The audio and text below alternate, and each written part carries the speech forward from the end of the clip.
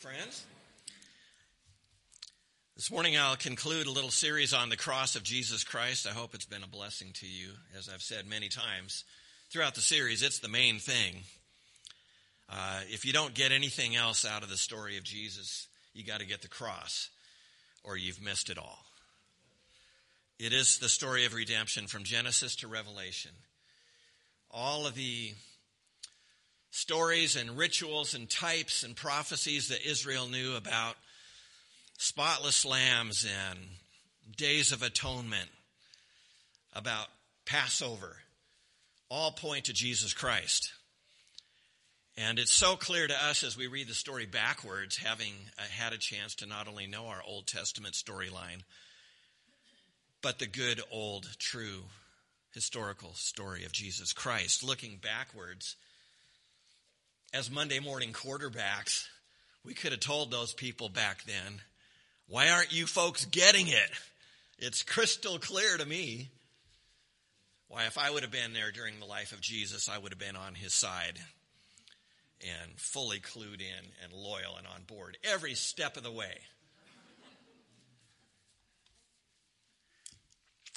Today we're going to talk about the three crosses of Calvary. And often when we think of Jesus and the cross, we imagine pictures that we've seen or crosses on buildings outside the building or inside of the building, and often there's one cross, and we think of the cross of Christ, which is the main thing. But of course, you know that the way the story really goes is that day there were three crosses. And actually, historically, there were thousands of crosses and tens of thousands of crosses, because it was a preferred method of execution that the Romans loved to implement to draw attention to their great power and the high price to be paid for defying that power. I want us to read the portion about those three crosses from each of the four Gospels before we start, because I think it makes a couple points for us. And I think in our churches we're never impoverished to read Scripture. In fact, sometimes when I hear the preacher, including myself, I think if you just would have read the Bible and shut up, we would have all profited the more. So let's read a little Bible this morning, and we'll say it's okay. All right? So first from Matthew, then from Mark, then from Luke, then from John, those crosses of Calvary. First, Matthew 27, if you turn there, verses 33 to 45. Matthew 27,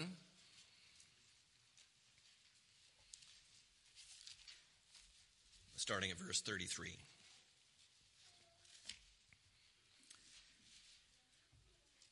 And when they had come to a place called Golgotha, which means place of a skull, they gave him wine to drink mingled with gall. And after tasting it, he was unwilling to drink. And when they crucified him, they divided up his garments among themselves, casting lots. And sitting down, they began to keep watch over him there. They put above his head the charge against him, which read, "This is Jesus, the King of the Jews." At that time, two robbers were crucified with him, one on the right and one on the left. And those passing by were hurling abuse at him, wagging their heads and saying, "You who are going to destroy the temple and rebuild it in 3 days, save yourself. If you are the Son of God, come down from the cross." In the same way, the chief priests also, along with the scribes and elders, were mocking him and saying, "He saved others. He cannot save himself. He is the King of Israel. Let him now come down from the cross, and we shall believe in him.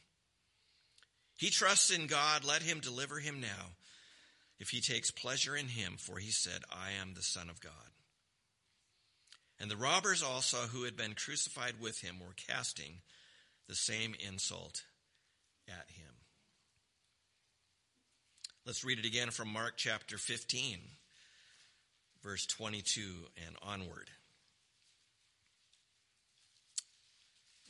Mark 15,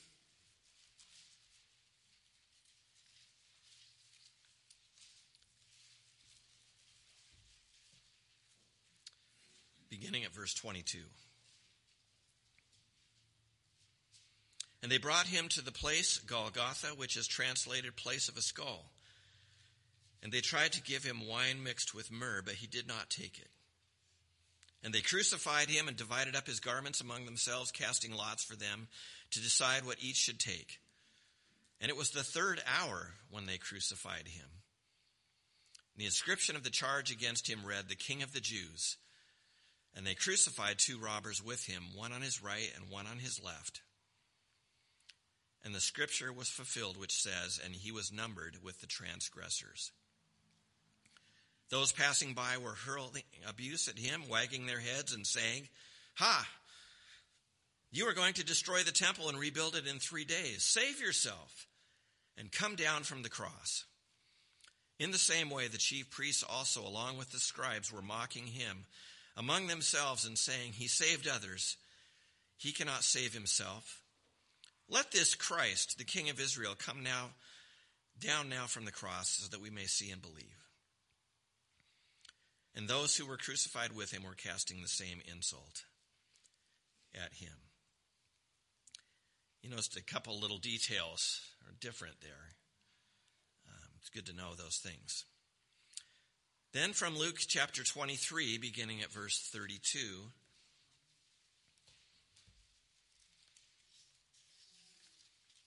we're actually given additional detail.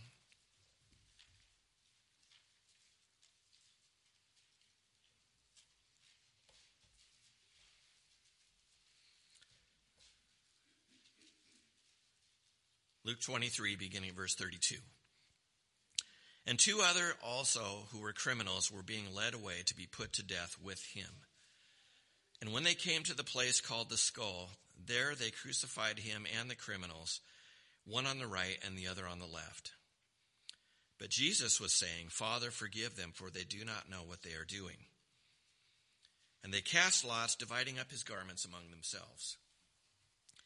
And the people stood by looking on, and even the rulers were sneering at him, saying, "He saved others, let him save himself, if this is the Christ of God, his chosen one." And the soldiers also mocked him, coming up to him, offering him sour wine, and saying, "If you are the King of the Jews, save yourself."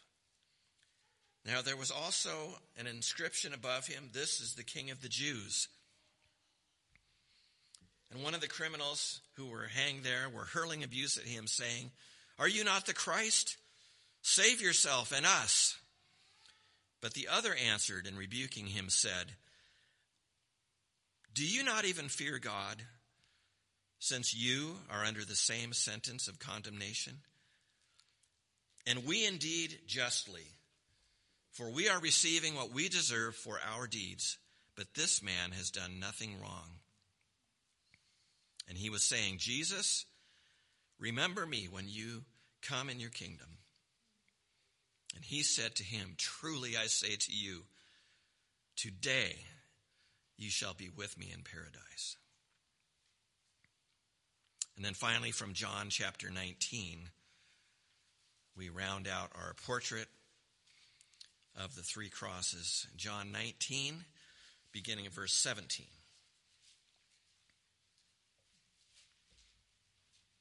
Love to hear all those pages turning. You know, it's fashionable these days not to bring a Bible to church because you already know it's on the screen. But I'm not giving you that. And I'm a little bit concerned about folks not bringing Bibles with them anywhere. Real danger of biblical illiteracy in this amazing age of information. So thank you for bringing yours. All right, John 19, beginning verse 17. He says, "They took Jesus, therefore, and he went out bearing his own cross to the place called the place of a skull, which in Hebrew is Golgotha. There they crucified him, and with him 2 other men, one on either side, and Jesus in between. And Pilate wrote an inscription also and put it on the cross, and it was written, Jesus the Nazarene, the King of the Jews. Therefore, this inscription many of the Jews read, for the place where Jesus was crucified was near the city, and it was written in Hebrew, Latin, and in Greek. And so the chief priests of the Jews were saying to Pilate, "Do not write the King of the Jews, but that he said, 'I am King of the Jews.'" And Pilate answered and said, "What I have written, I have written." Awesome. 3 crosses. Some of you may know that the church down in Spokane, formerly known as Spokane First Evangelical Free Church, adopted this 3 crosses as their new name about the time I was leaving the church. They didn't do that as a gift to me, and they didn't do that as an insult to me. They did that with me before I left. And the story behind that, just in case you ever wondered what in the world is going down there, is that a couple of the college students came to me and said, "Pastor Lee, when I tell our friends what church I go to, and I say First Evangelical Free Church, they say to me, 'What is that? What is evangelical?'" Nobody can pronounce that, not even the people in the church, by the way, half of them. And then they always say to me, "What is that? Is that Baptist? Are you charismatic? Are you Christian?" Yeah. It was such a mouthful that they found it to be a stumbling block almost. And maybe once upon a time everybody knew what evangelical was. I think people still know what Spokane is. But boy, it was quite a mouthful. They said, "Can't we change to something easier and more awesome?" So I said, "Well, we'll look into it." And we had a church-wide discussion and debate for 2 years. Really, it was the most delightful thing we ever did as a church. And we just said, well, what about that? What's in a name? And what should a church name represent? What could it represent? What would be some of your favorite options? So we talked about names related to geography, names related to history, names related to theology, right? Someone finally said, "Pastor Lee, what would you pick?" And I said, without skipping a beat, I said, 3 crosses. They said, "Really? Where do you get that from?" I mean, the Bible, no. Well, the truth was I'd preached a little sermon to kids at summer camp at a lack of Bible camp down in Idaho on the 3 crosses of Calvary. And I loved that topic and that story so well that it just stuck in my mind for years. Well, everybody went, because they never want to go along with the pastor just automatically. It's so dangerous. But we just continued to debate it. We took everybody's recommendations, and we had pre-votes and first votes and second votes and meetings until finally my son came to me and said, "Dad, I'm sick to death of this. Can we just decide already?" But my feeling was that for a church to make a decision, it ought to be open, transparent, patient, right? Honest, just, humble. And let's just all chew on that thing for a while so that when we all come together to vote, we vote with a full heart and thoughts well fixed in our head about what we're doing. So we finally did that, and it passed 1,000,000 to 1. And we changed the name of the church. I won't tell you about the one, but there's always got to be somebody, and they actually left the church over it, which is their right. But I have always loved this biblical portrait of what happened on that great day when the sins of all mankind were dealt with once and for all by the beautiful and perfect Son of God.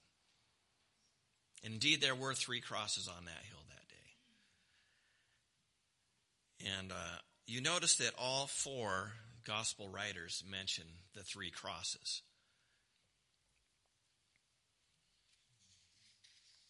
And We chose to change the name of our church to Three Crosses because compared to what it used to be, it's easier to say, easy to remember, it's thoroughly Christian,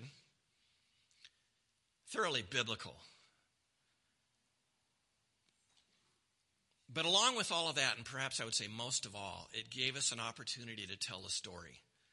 And if people would say, what's the name of your church? We never wanted them to say, well, that's Pastor Lee's church, right?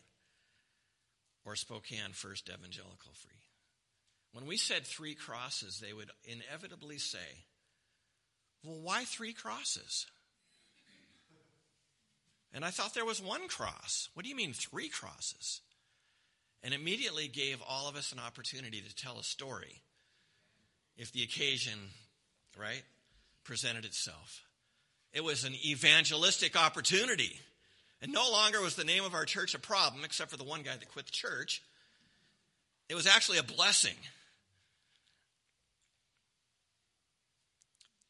The fact that there were three crosses here is an intentional part of the story on part of all four evangelists, Matthew, Mark, Luke, and John. And Luke especially gets into the detail of a conversation that went on there among the three that hung on the crosses that day. So I want to zero in on it with you. To me, it is so inspiring and instructive, and again, it gets right to the heart of the gospel message that we need to drink in for ourselves and be ready to share with others as God permits opportunity. Number one, the three crosses of Calvary are biblical history. All three writers agree in it in their account of the crucifixion, and it's given as an important point of historical reference. We have more detail about the death of Jesus Christ than any other person in antiquity. You'll often hear skeptics say that you can't trust the Bible and that you can't believe what Matthew, Mark, Luke, or John would say about Jesus Christ and his life, let alone his death. And yet these same skeptics in every generation are quick to receive what the historians say about Aristotle, Alexander the Great, Cleopatra, Julius Caesar, right? Drink it in and serve it up by the gallon in our colleges. This is history. You need to know these things or you'll surely fail and never graduate with a degree. But when we have firsthand accounts of the death of probably one of the most famous personalities in the first century other than Caesar, they say they doubt it and have no good reason to believe it. Oh, you have every reason to believe it because these evangelists had no motivation to lie. And in fact, they all gave their own lives as martyrs for the testimony that they consistently gave in their ministry about the life, death, and resurrection of Jesus Christ.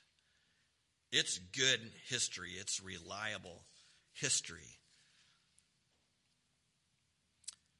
Now, in the gospel accounts, of course, you notice that we have agreement, but not duplication. Some people say, well, the versions of the life and death of Christ are slightly different as I read Matthew, Mark, and Luke, and John. Aha! That proves that they're not reliable. Au contraire. That proves that they are absolutely reliable and independent testimony given of what they saw and or knew.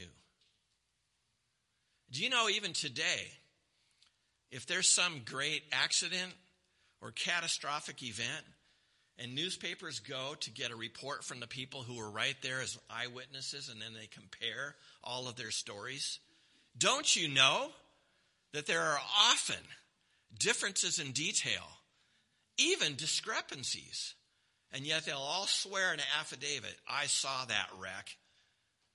It was her fault. She ran the red light. I remember when my little sister died in a snow avalanche and I got a call from the Seattle Post-Intelligencer newspaper reporter to get my story because I was there. stood by a few yards away as the snow swept her away and her friend. I gave the story as I best knew it and represented it, and I certainly was there. And I had no reason to embellish. I was still in shock. And it was my sister. You want the story? I'll tell you the story. So I gave it. The next day, the brother of the other little girl that died in the avalanche called me and he said, "What are you telling them? That's not what happened." And then he gave me his story. And I thought, what on earth? I was quite sure about my details. So was he. When you see the details in the crucifixion of Christ, there is amazing parallel and congruence in their versions. And the things that different really don't even contradict. They simply add detail that the others have chosen not to add. It is a very trustworthy and authentic report.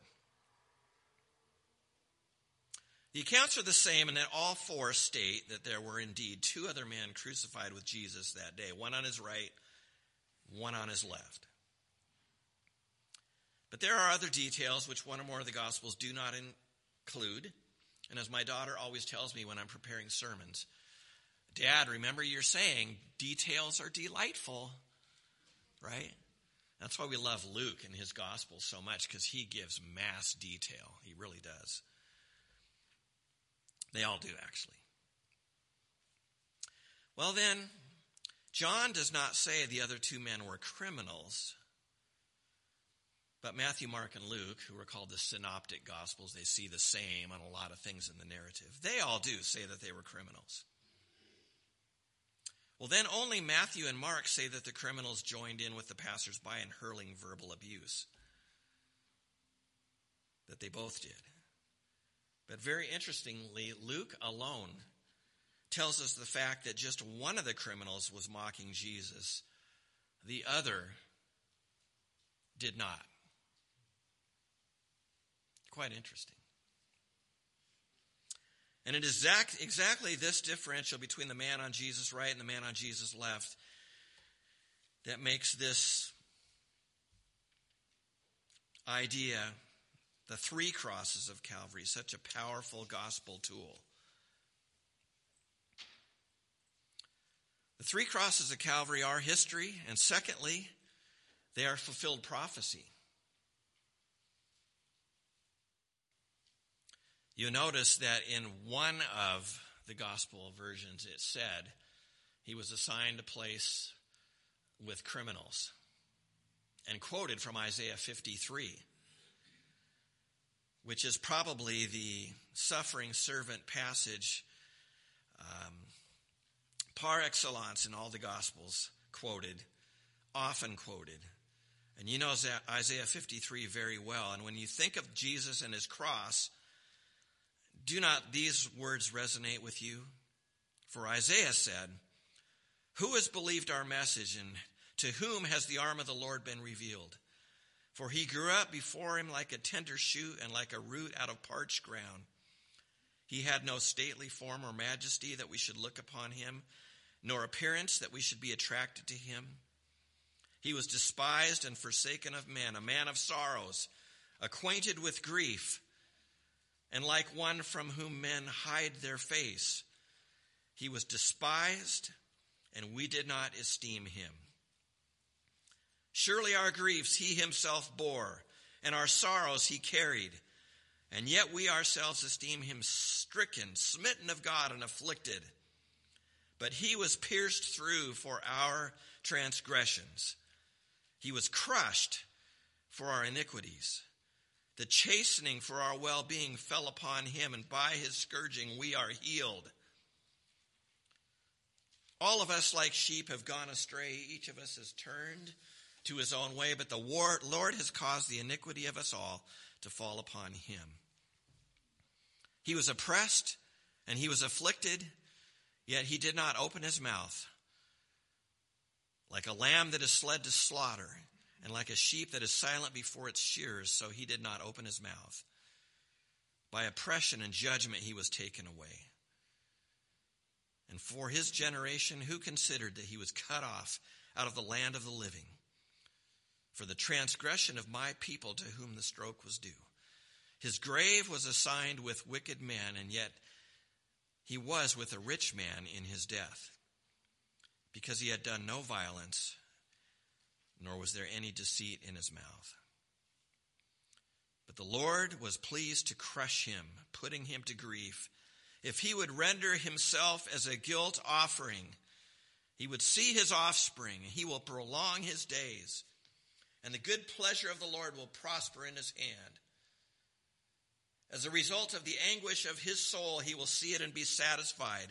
And by his knowledge, the righteous one, my servant, will justify the many, as he will bear their iniquities. Therefore, I will allot him a portion with the great, and he will divide the booty with the strong, because he poured out himself to death and was numbered with the transgressors. There you go. Yet he himself bore the sin of many and interceded for the transgressors. How amazing that Isaiah, 700 years before the time of Christ, should give us this portrait of the great suffering servant of God in so much detail. Numbered with the transgressors, interceding for the transgressors. Father, forgive them, for they know not what they do. How many people on that day, as they stood and watched those three men suffering on those crosses, thought a thing about Isaiah 53? Maybe somebody did. They certainly did afterwards.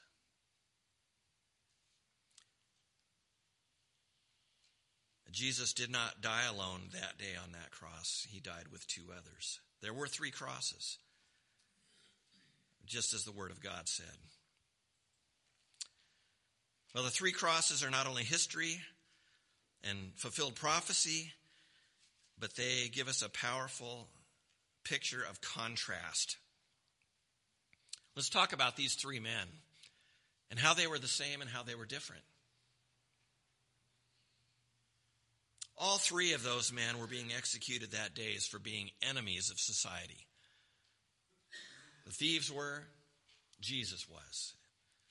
Two of them for being common criminals, but Jesus for being a threat to the established order. He was a threat to the Jewish leaders for challenging their doctrine, for challenging their place in the world. He was a challenge to the Romans for disrupting order. He was a threat to Pontius Pilate for threatening his governorship. And yet the two were guilty. The one was innocent. All three that day would indeed die in the flesh. Yet their spirits had very different destinations. If you did nothing else in your life when you thought about spirituality and your eternity, your mortality, and breathing your last, how good and how productive it is to think about those three men that died on that hill that day. All men, but destinies differing immensely.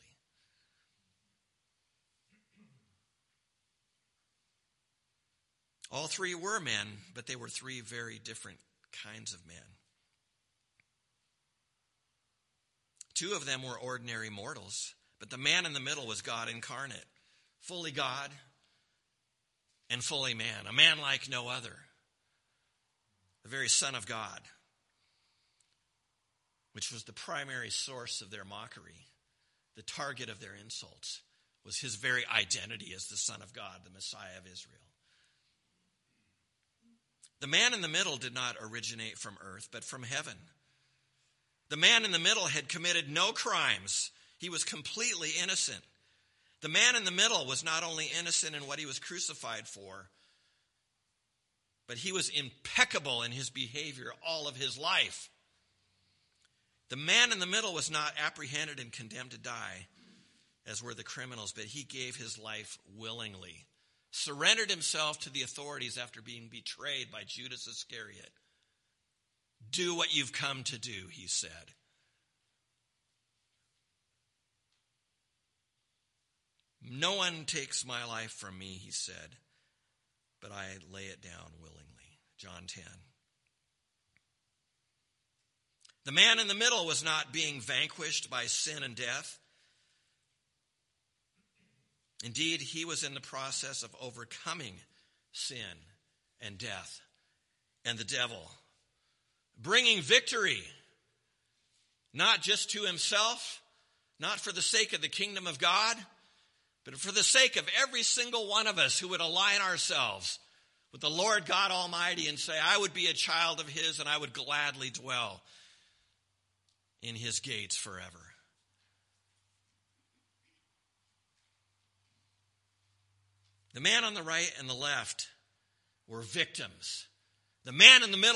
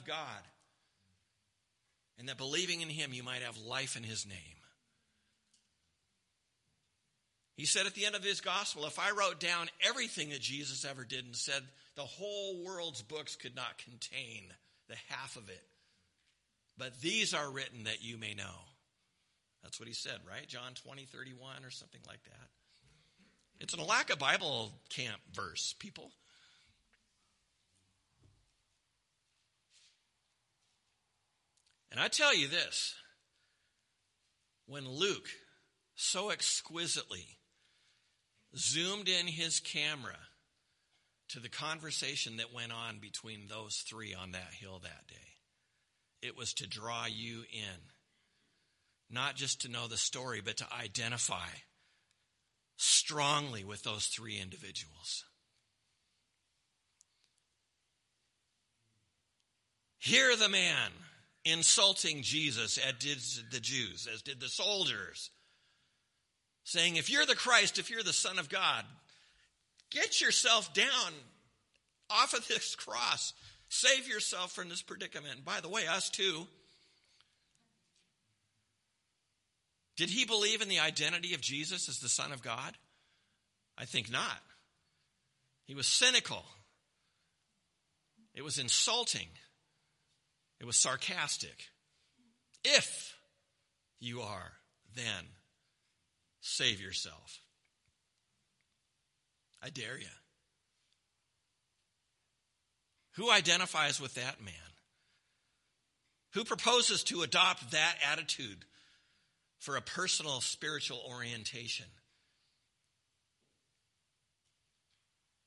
I've known people that were very angry and very stressed out in life situations, shaking their fist at the heavens and saying, God, if you're any kind of God at all, and if you're real, fix this thing.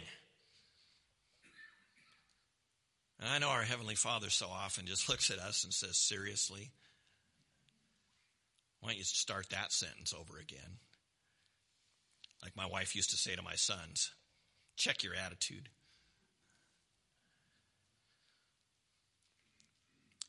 He's not a lovable character as you read the story. But then there's the other one, hanging there for the same guilt.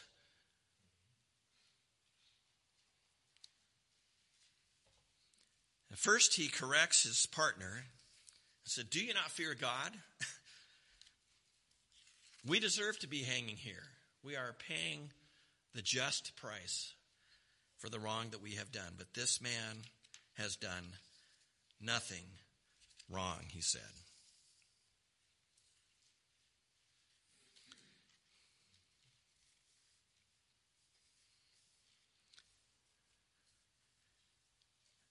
And then he turned to Jesus and said, Jesus, when you come into your kingdom, remember me.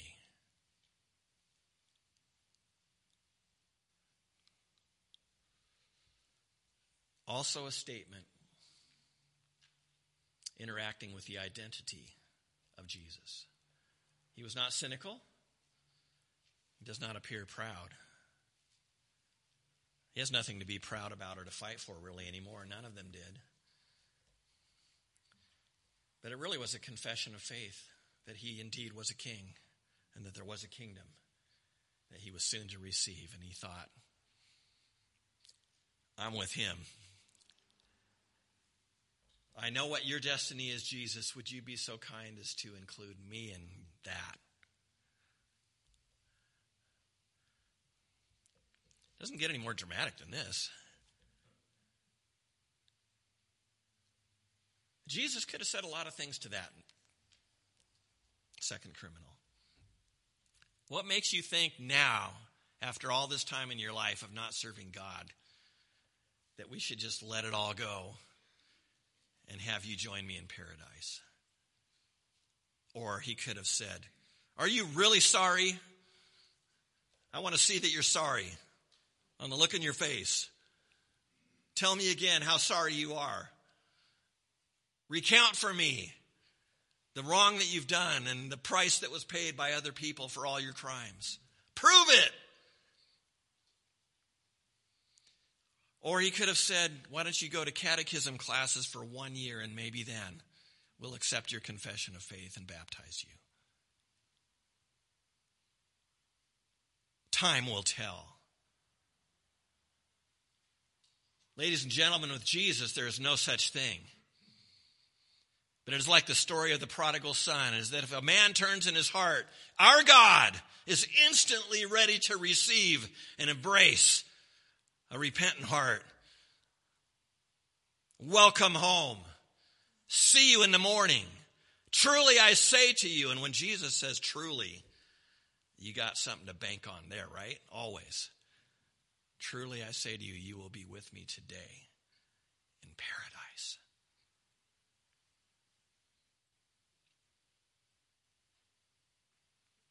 And this is so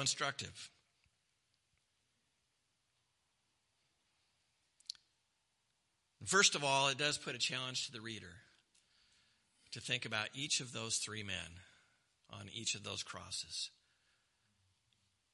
Which one am I? Am I the cynical, crucified robber hurling insults at Jesus? Maybe you're not that man. Are you the man in the middle? Clearly not. No one is the man in the middle. There is only one Son of God, the unique and perfect, holy Messiah. So like on The Price is Right, you move from door number 1 to door number 2 to maybe door number 3.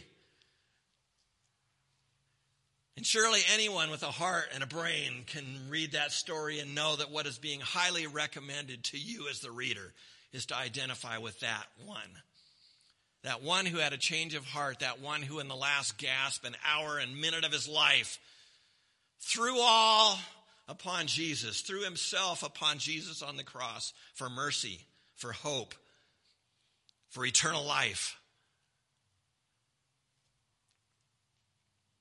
And however much hope he had in making that request, it was immediately gratified in full by the words of Jesus himself.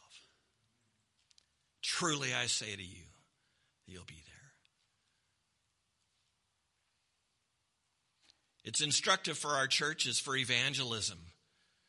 How simple is it to obtain eternal life? Let us not complicate the gospel by insisting that people memorize our church catechism and know 85 points of fine doctrine before we receive them fully, because there is only one basis for being in or out, and that is your relationship and trust in the Son of God. As John the Apostle put it so succinctly in 1 John, he who has the Son has the life. He who does not have the Son of God does not have the life. It is one or the other. It is indeed black and white. It is truly this or that. And it is our job, people, with a heart full of love and compassion, being driven by the very holiness of God, to go out in our community and let people know that there is a great divide and that everyone has a choice. Come to Jesus, and there is no other choice for you.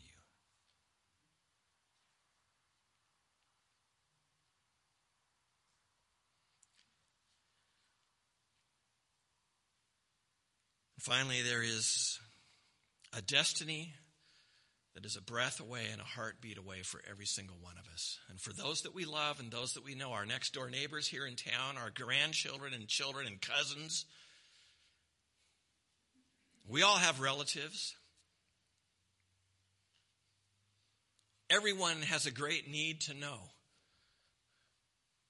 that there is a choice presented like the choice that these men made this day about the man in the middle. And who will tell them if not you? Are you quite sure that someone will courageously step up in your place and make sure that they have a chance to know? If it is not for us who are biblically instructed and faithful members, about to go to a quarterly meeting at Chewelah Church here, Grace Church in Chewelah. What is the name of this church? Chewelah Evangelical Free Church? I want to confuse you with the guys up in Colville because there's no comparison.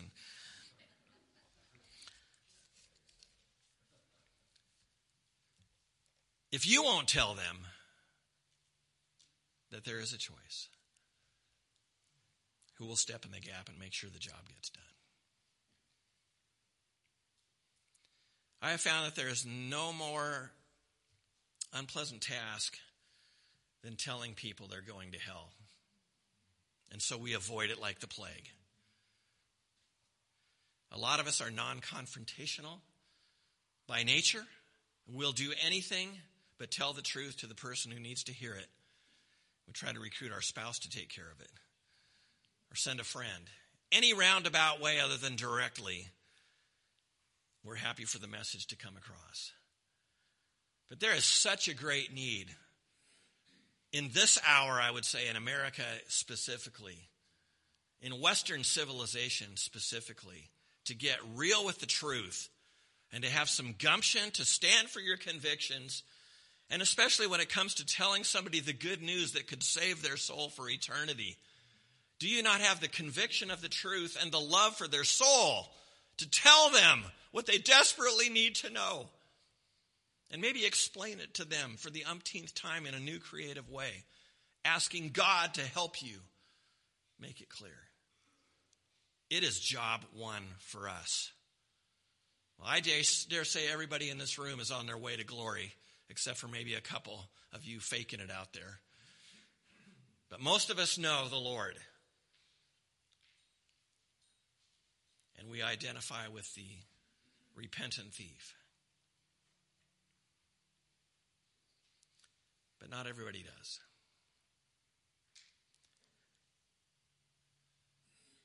To be truly an evangelistic church takes great courage. And it would be better if we canceled every program of the church and every meeting of the church and preoccupied ourselves with scattering about this town and pursuing genuine, authentic relationships with people so that they would know that we love them, that we love God, and that we're serious about all this business, and make sure that they know. Otherwise, if we have all the potlucks in the world and youth groups in the world and women's meetings in the world and quarterly meetings till kingdom come,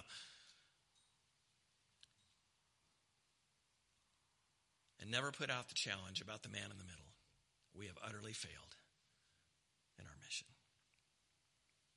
I've surely said enough because we do have a quarterly meeting. But this is a portrait, these three crosses of Calvary, that captures my attention on so many levels.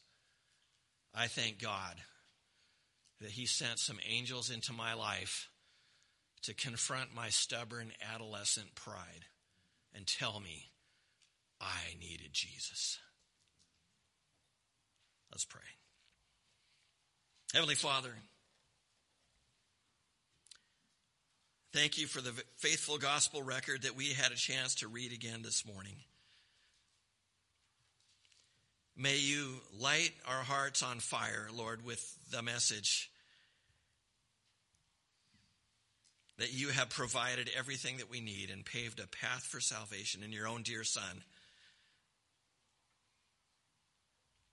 And that it is our job and our duty, our pleasure, to tell that story over and over and over again to anyone who might want to hear. Help this church, Lord, to be a soul-winning church, as we always used to say.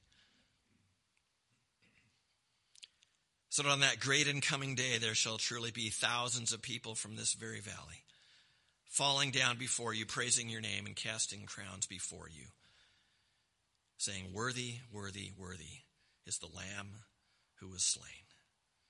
We pray in Jesus' name.